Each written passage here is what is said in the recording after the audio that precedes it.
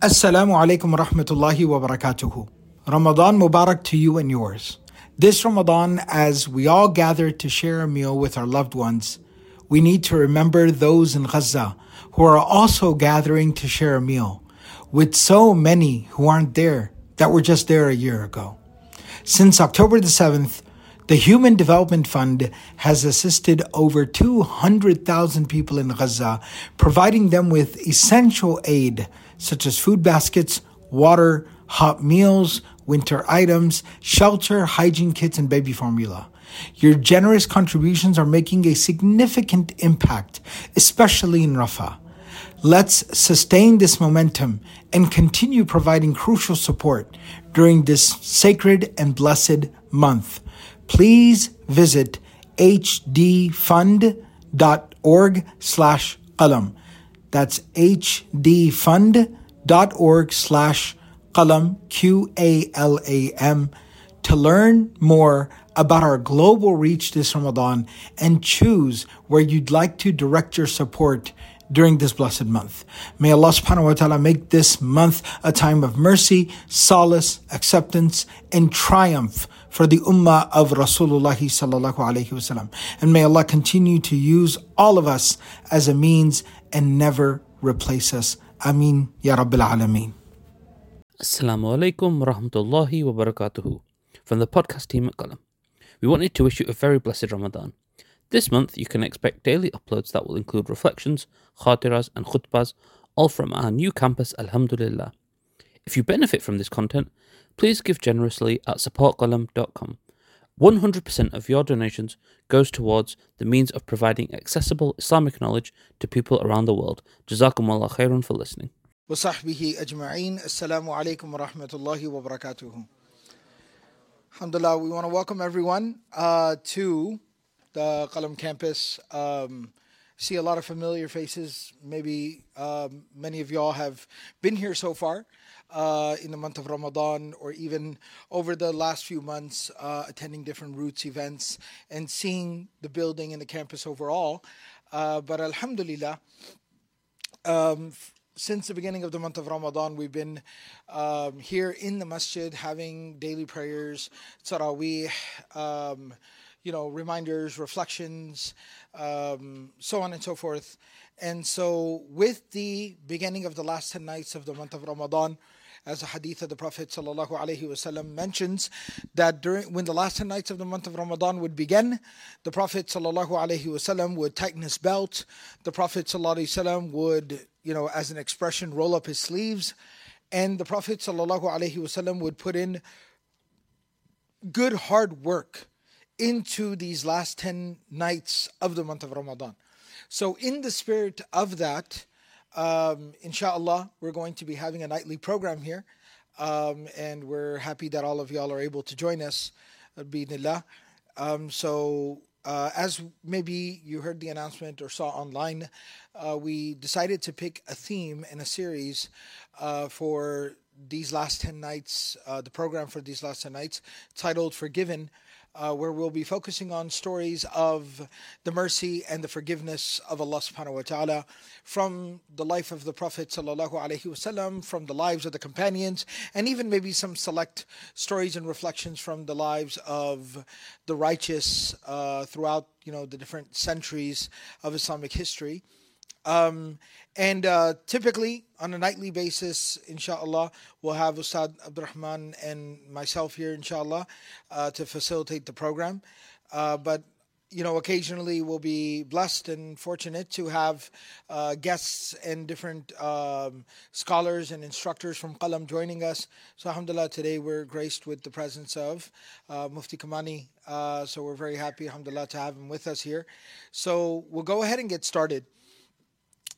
We sat, over the last couple of days and really thought about what stories we wanted to really focus on. And we kind of felt, we all agreed that we wanted to start off by reflecting on and talking about and sharing the story of Ka'b bin Malik, radiyallahu ta'ala anhu. So, inshallah, what we'll do with this is that I'll start off by just kind of telling the story. And in telling of the story, what I'm going to start off by doing is just introducing exactly who Ka'b bin Malik is. And then I'll ask Mufti Kamani and Ustad Abdurrahman to, inshallah, chime in with some thoughts and reflections as we progress through the story, inshallah, bidnillah. So, Ka'b bin Malik, radiallahu anhu, is a young companion. That's something that is very remarkable about the story. He's a young Sahabi. And he is what we call an Ansari, which means that he was a Muslim of Medina. And he accepted Islam very early on in the Medinan project, if you will. As soon as Islam first came to Medina, he was a very early Medinan convert to Islam. And he, in fact, was, in some narrations it mentions, the very first person on the night of Bay'atul Aqaba Athaniya, the night that there was a great oath of allegiance that was given to the Prophet ﷺ. More than 60 Ansari companions came from Medina, met the Prophet ﷺ and gave him the oath of allegiance, swore their allegiance to him.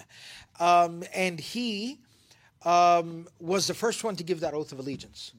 He was young, he was talented, he was charismatic, he was dynamic, he was a poet. In fact, his very first interaction with the Prophet ﷺ was the Prophet ﷺ actually recognizing that he was a very well-known poet, that he was a very well-accomplished poet.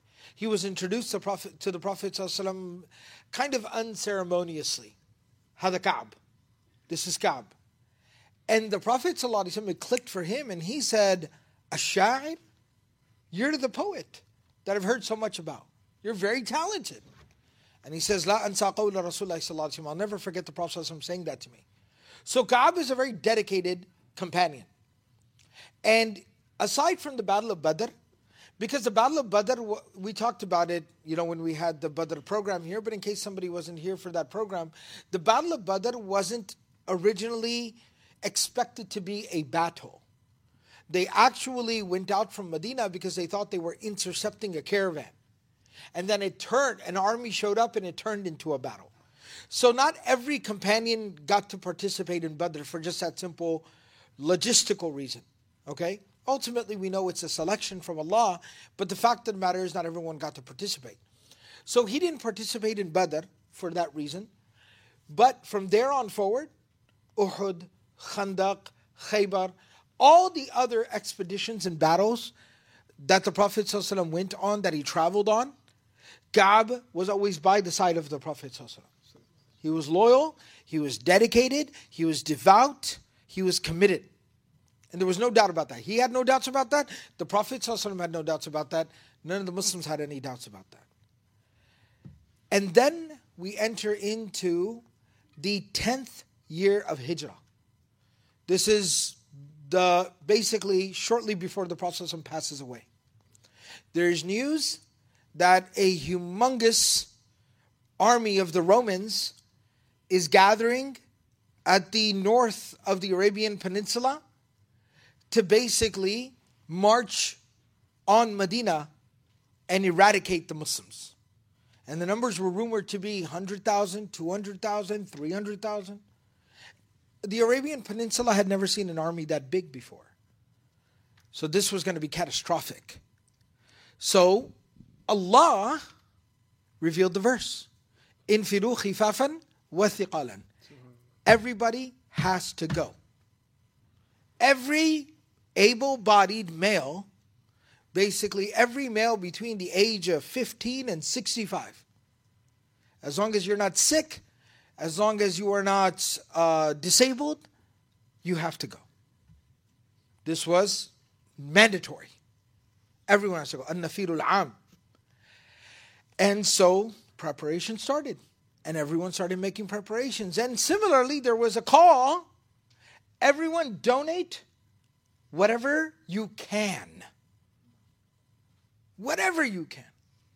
And that's when you had the famous stories. Abu Bakr as-Siddiq basically emptied out his entire account and brought everything that he had saved up. Umar bin al-Khattab radiallahu anhu took half of everything he owned and donated it. Uthman bin Affan radiallahu ta'ala anhu sponsored a third of the army. There were 30,000 people in the army. He sponsored 10,000 soldiers. Like everyone did everything they could. Poor Sahaba who didn't have two nickels to rub together, they started working overnight in people's gardens to earn extra money, and then brought whatever they earned and donated it. Everybody was giving everything. And so that's what's going on, so that we can understand and appreciate the gravity of the moment. And this is where we enter into Ka'b's story. And Ka'b radiallahu ta'ala anhu says, I didn't grow up rich. Overall, the Medinan community was a farming community. So we weren't wealthy. We were like dirt poor. We were farmers. But what happened? That at this time, just by the will of Allah, I had never had as much money as I did at this moment. I never had as much money as I did at this particular moment. I was doing really well. My business was doing well. I had extra cash. I had extra animals. I had extra supplies. I was doing really, really well. And that's when the call came. Everybody's got to go, and everyone has to bring everything that they can bring. And I was doing so well that it just made sense that I was in prime condition to contribute. But all of a sudden I found myself just delaying. I found myself hesitating. And this is the first thing that we can kind of talk a little bit about, that, what happens in those kinds of moments when, all the resources are available for us to be able to do a lot of good. But that seems to be, ironically, the time when we find it most difficult to do what we're supposed to do. Okay. So the one thing that comes to mind, I'll let Mufti Saab, share more wisdom, is that there's actually one of the books that we read, Nukhbat al-Matlub, the book on Tazkiyah, and the scholar was talking about wealth. And, everybody here has probably at some point or another in their life made dua for rizq. Something that's natural. Even some of the du'as from the Prophet ﷺ, obviously they involve rizq. They're qualified, of course, with like halal rizq and things like that, barakah in rizq. But everybody has the concern, especially in our age demographic. So for me, in the 30s, Mufti Kamani in the 30s, Sheikh, we'll just... Yeah, Sheikh played varsity football with Ulysses S. Grant. So no, but everybody is concerned about it to some degree, right? When you're younger, it's about getting a job. When you get a little older, it's about being able to translate that wealth or whatever into like property or assets. And then when you get older, it's about legacy and building up a retirement fund and whatnot. And so it's kind of like never ending. But there was one line that I'll never forget. I'm not sure if you remember, we read it. It was on the commentary. And the scholar said that, praying for wealth is a slippery slope. And there was a lot of scholars do that. They say, well, if qila, right, or if someone says, right, well, if someone responds to this and says, well, what about Omar? Omar used to make dua for wealth. And then he quoted the narration or the athar where Omar would make dua for Allah to give him wealth. So the scholar says, well, there is this one statement of Omar, and who's Omar to not be taken as a role model? So then the scholar responds to this hypothetical contention. And he says, it is true that Omar used to make dua for wealth. That is true. He says, but whenever you look at someone like Omar or anybody else, you can't just look at one action. You have to look at the body of work. So he says, this is the Omar that would give up half of his wealth if the Prophet ﷺ simply asked for it. This is the Omar that would walk in the streets during his leadership and listen to the whispers in the middle of the night, not because he was interested in the tea that was being spilled, but because he was interested in people complaining about him so that he could rectify his leadership and not that he could blame anybody. This was the Omar that, when the Prophet ﷺ described him, said that there will be no messengers after myself, but if there were, it would be Omar. So the scholar who wrote this text said that wealth is a very slippery slope. And he said that if you're going to think about, this statement of Umar and say, well, this is a good enough legitimization for me to also, thrive, right? And want to seek out that wealth, then he said, why don't you first start on living the life that Umar lived before you ask for more like he did? And what he was trying to say, the scholar was, just like the story of Ka'b, was that wealth reveals ultimately every vulnerability in the heart of the person. They say that money doesn't change you, it just shows who you really are. One way I like to think about money and wealth in particular is that it applies pressure to the structure of your heart. Any structure can exist freestanding on its own, even the weakest of structures, but when you apply some sort of weight to it, that's when you can see how well it's built. So the heart sits as it does in the chest of the person. And we think that we have patience. We think that we have self-discipline. We think that we have, reasonability with spending. And then we get the stimulus check. And then the tax return comes back. Or something happens. And all of a sudden, you're spending way more on something you never thought you would buy. And you can almost barely recognize yourself. Go and look at your bank statement. Look at your credit card statement. And just see who you are. It's one of the truest reflections of the human soul. Because وَتُحِبُّونَ الْمَالَ حُبًّا جَمًّا. Like you love money. We love money. Allah tells us this. So whatever you spend your money on must be something that you either have to or you love. So when you look at your Amazon orders or you look at your bank statement or your credit card statement, you're going to see a very, very accurate representation of who you are. More accurate than looking in the mirror. Because the mirror you can trick yourself, but on your bank statement you can't. You'll see how much you love food. You'll have to tell everyone how much you cook at home. But you don't, right? You'll see how much you love shopping. You tell everyone that you're really minimal when it comes to your clothing. Right? You'll see how much you love whatever. Right? I don't watch that many movies. Well, your HBO Max subscription might tell otherwise. The point being is that this experience Ka'b is having is not unique to him. How many of us would like to think back to the days of the companions and say about them that, man, if I were in that position, I would have loved to be with the Prophet ﷺ. Some scholars would warn against that statement. They would say, be careful what you wish for. Because just like all of these people's lives were documented and preserved, including their, I don't want to say flaws out of respect for them, but including their human moments. Us, right? You and me, our human moments would also be preserved. And it's easy to have revisionist history about your own self when it never happened. But subhanAllah, Allah Ta'ala didn't test us and put our actions on display for preservation for the rest of time. But when you hear stories of Ka'b, you have to think about that for a moment. That subhanAllah, this man was living in the company of the Prophet ﷺ, had a beautiful relationship with him, loved him. I mean, undoubtedly, loved the Prophet ﷺ. The Prophet ﷺ loved him. But when it came to wealth, it's just too difficult, man. So be careful what you ask for. And when you ask for wealth, make sure that you don't just ask for wealth and stop there. Make sure you ask for wealth and then ask for the ability to control yourself. And ask Allah not for more, but ask Allah for what? Contentment in what you have. Because somebody who's content with what they have, even when they're given more, it won't change them. Right? It won't change them.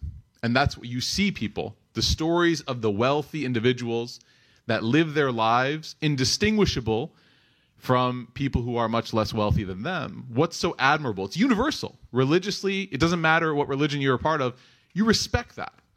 The NFL player that drives the pickup truck that he had in high school. It's respectable. It's an article and people love it. Why? Because they didn't change.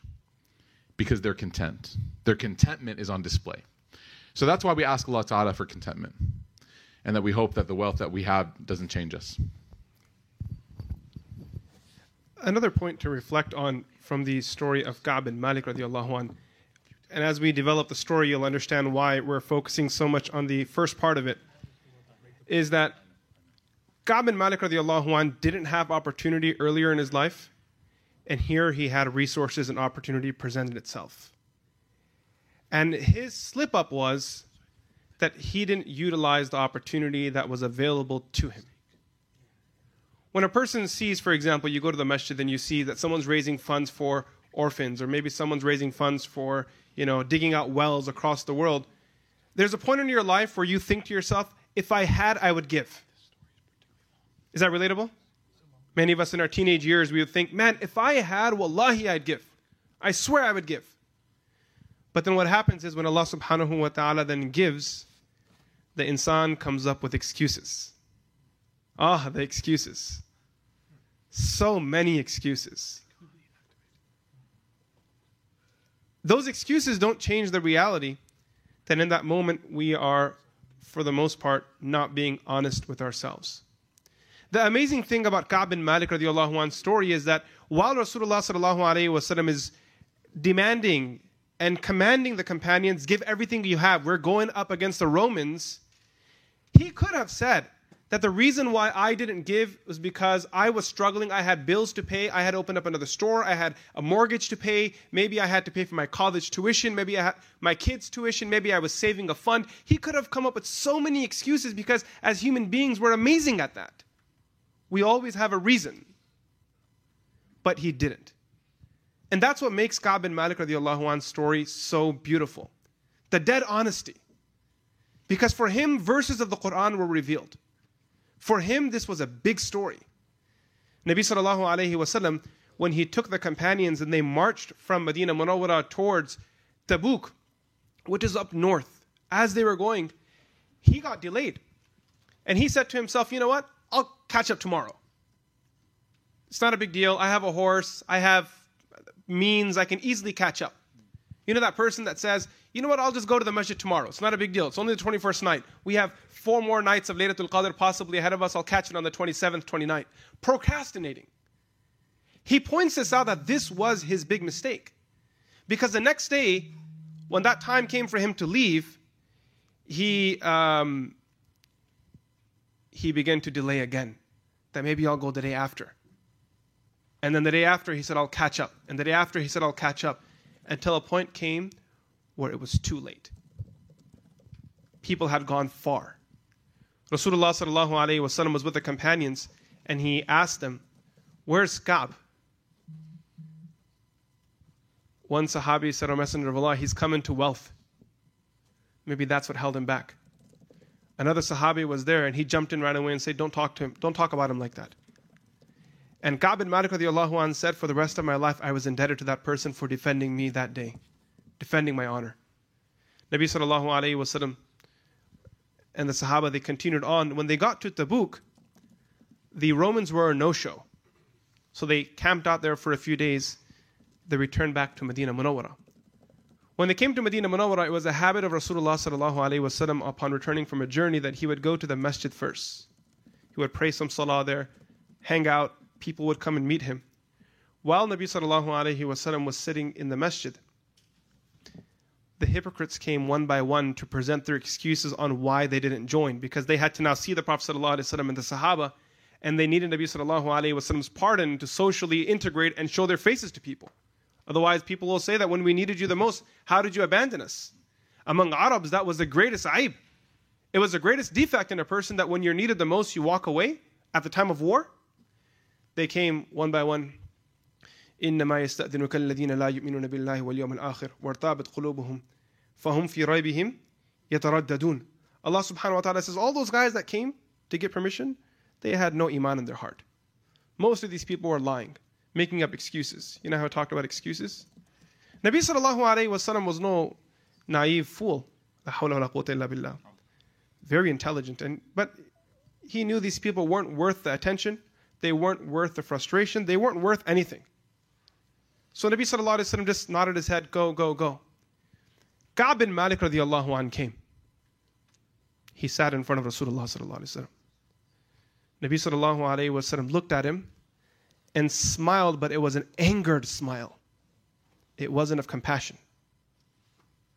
Ka'b bin Malik says that in that moment, because remember, Shaykh Abdul Nasir pointed out he was a poet, man good with words. He said, I could have said something that would have convinced Nabi sallallahu alayhi wa sallam that I did not do this intentionally and there was no foul play. I could have made an excuse, because human beings are very good at making excuses. I could have done it.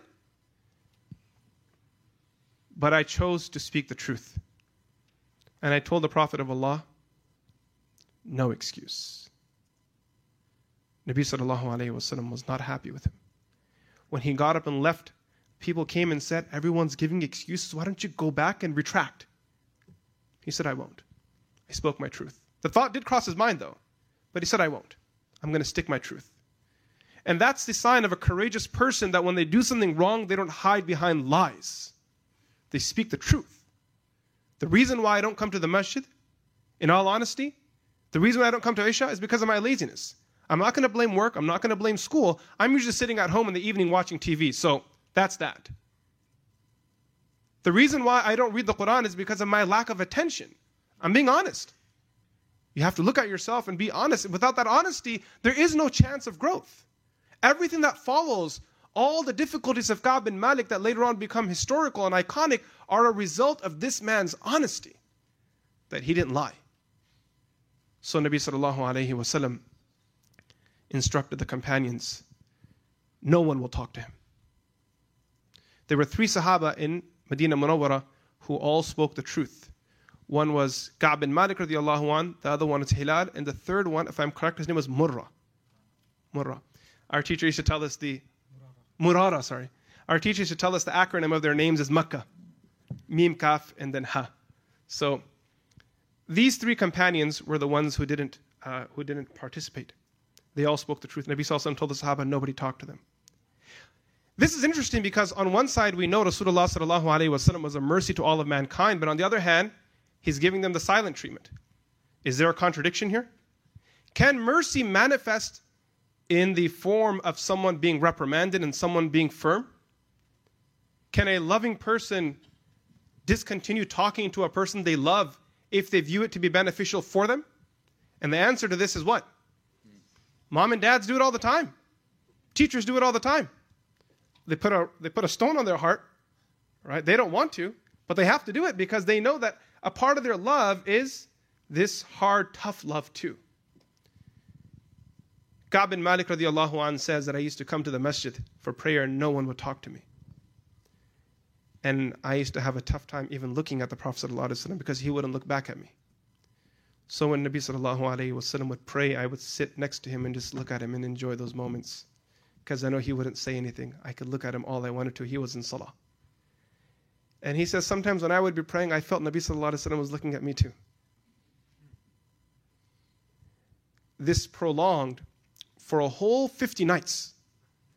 And during this time, there's a report that he says that the Romans actually sent him a message saying that this guy, your friend, has abandoned you. How about you join us, you be our eyes and ears, and together we will deal with this person that's giving you this silent treatment. Betrayal. And he says that I was in such a tough place, but I gave no attention to that whisper of shaitan at all and threw it all away. At the end of this period of his, on the 50th night or soon after, it was around Fajr time that someone came and told him that Rasulullah sallallahu alaihi wasallam has announced that verses were revealed regarding your forgiveness and glad tidings to you. He said, I took my garment off and I gave it to that guy. And then he came to Rasulullah sallallahu alaihi wasallam and he said, when I walked into the masjid, the first person to greet me, I remember him too. He was so valuable to me. And then he said, I met Nabi sallallahu alaihi wasallam. And I embraced Rasulullah sallallahu alaihi wasallam. And Nabi sallallahu alaihi wasallam then shared the ayat, وَعَلَى الثَّلَاثَةِ الَّذِينَ خُلِّفُوا, and so on. So this is a story of Ka'b bin Malik radiallahu anh. There are so many lessons in here. On one side, there is a lesson of, what it means to have and not contribute when the opportunity is there. On the second side, we see the lesson of procrastination. Then we see how Rasulullah sallallahu alaihi wasallam asked him and his moment of truth. Then number 4, we see Nabi sallallahu alaihi wasallam holding him accountable, giving him that tough love. And I think the greatest in all of this, and obviously I'm going to ask the shuyukh to share their thoughts on each of these or wherever they feel appropriate, is how Ka'b bin Malik didn't flake from Rasulullah sallallahu alaihi wasallam when things got tough. This is what you call commitment, love, and this is what you call building relationships. Everyone likes to show love when someone is showing kindness and compassion to you. But loyal friends stick with you in tough times as well, through thick and thin. They don't walk away. Ka'b bin Malik radiallahu anh kept coming to the jama'ah. The others were actually praying at home because of their own issues, but he kept coming. He kept facing the community and he kept going again and again. He remained patient. And at the end of all of this, his forgiveness came in the words of the Quran. May Allah subhanahu wa ta'ala give us tawfiq. I'm going to pass it back to Sheikh Abdul Nasir to share some reflections. Something that's really interesting is, as Mufti Kamani referenced, إِنَّمَا يَسْتَأْذِنُكَ الَّذِينَ لَا يُؤْمِنُونَ بِاللَّهِ that يَعْتَذِرُونَ إِلَيْكُمْ إِذَا رَجَعْتُمْ إِلَيْهِمْ قُلْ لَا تَعْتَذِرُوا قَدْ that Allah subhanahu wa ta'ala says that the munafiqun, the hypocrites, when the Prophet ﷺ came back from this journey of Tabuk, the hypocrites, they all came and started making excuses. Oh, this emergency came up and there was this medical issue going on and there was this tragedy in the family and otherwise I would have been there. And they were making their excuses. يَعْتَذِرُونَ. They kept making their i'tidar, their excuses. And as he mentioned, that Ka'b bin Malik said, what am I going to do by making a false excuse? Either I'm going to lie to him and he's going to, again, theoretically, he's going to buy into my lying. Then really, who am I following? Who do I believe in? Or, as I know, that I'm going to lie to him and he will immediately be informed by Allah that I'm lying. Because he is the prophet and the messenger of God. You can't lie to Allah. So, by extension, you can't lie to the messenger of Allah. Right? So, he told the truth. And then that led to these consequences. And for the record, that's why the Quran talks about it. حَتَّى إِذَا ضَاقَتْ عَلَيْهِمُ الْأَرْضُ بِمَا رَحُبَتْ. Right? That the consequences were very severe. 50 days of solitude. To just think about what you've done. A 50-day long timeout. I mean, it is very severe. This is one of the more severe kind of consequences given to anyone in the life of the Prophet ﷺ, amongst the companions. But these three, Ka'b bin Malik, who was young, Murara ibn Rabi'a, who was middle-aged, and then Hilal ibn Umayyah, who was elderly, 20s, 40s, 60s. All right, so these three. But they weren't the only people. That's what's interesting. Surah At-Tawbah says there were other people. And وَآخَرُونَ اعْتَرَفُوا بِذُنُوبِهِمْ خَلَطُوا عَمَلًا صَالِحًا وَآخَرَ سَيِّئًا. There was another group of people led by Abu Lubaba, who was this warrior Bedouin chieftain. Him and some of his people, they lived right outside of Medina. They had a pact with the Prophet ﷺ. They were supposed to go, and they didn't end up going. They kind of waffled at the last minute. They were newer to Islam. They were very new to Islam. They had barely been Muslim for not even a whole year. They had been Muslim for a year. And so they waffled at the last minute and they didn't end up going. When the Prophet ﷺ got back, they also اعترفوا بذنوبهم. They also owned it. They said, look, we were supposed to go. We got no excuse. We waffled.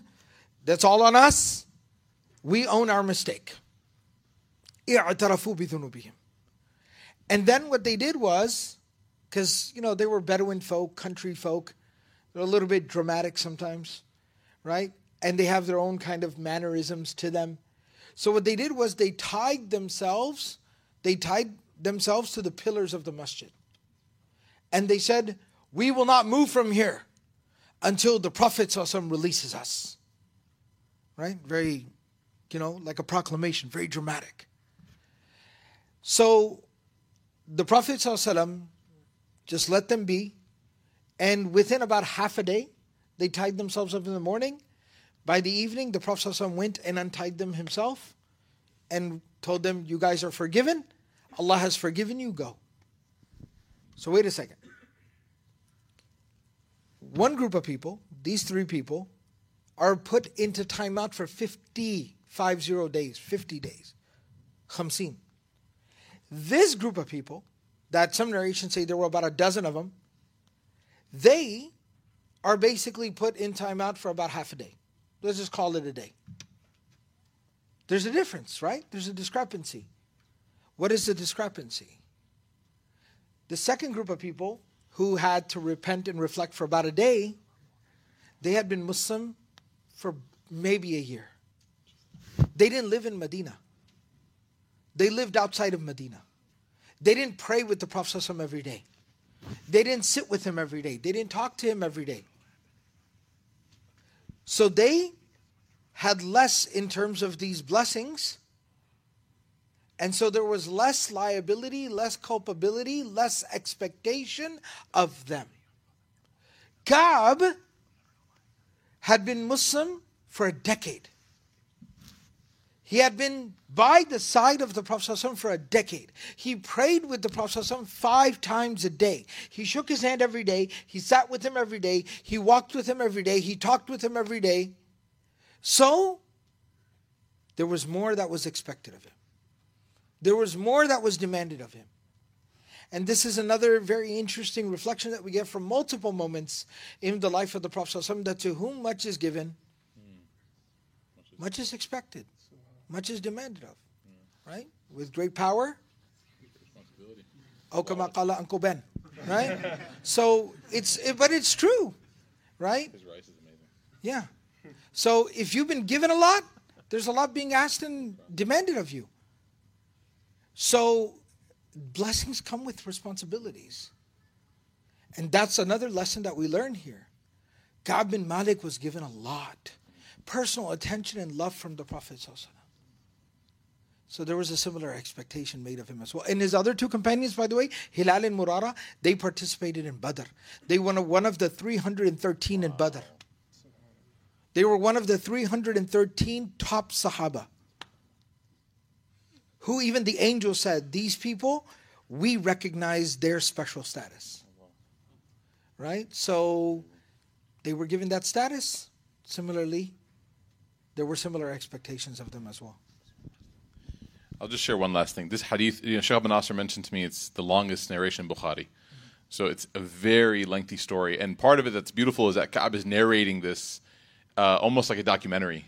He's telling us what happened and why it's so spectacular, honestly. And he's being very brutally honest. One thing that I want to highlight, and this is a point that both Shaykh and Mufti Saab, they alluded to, is that,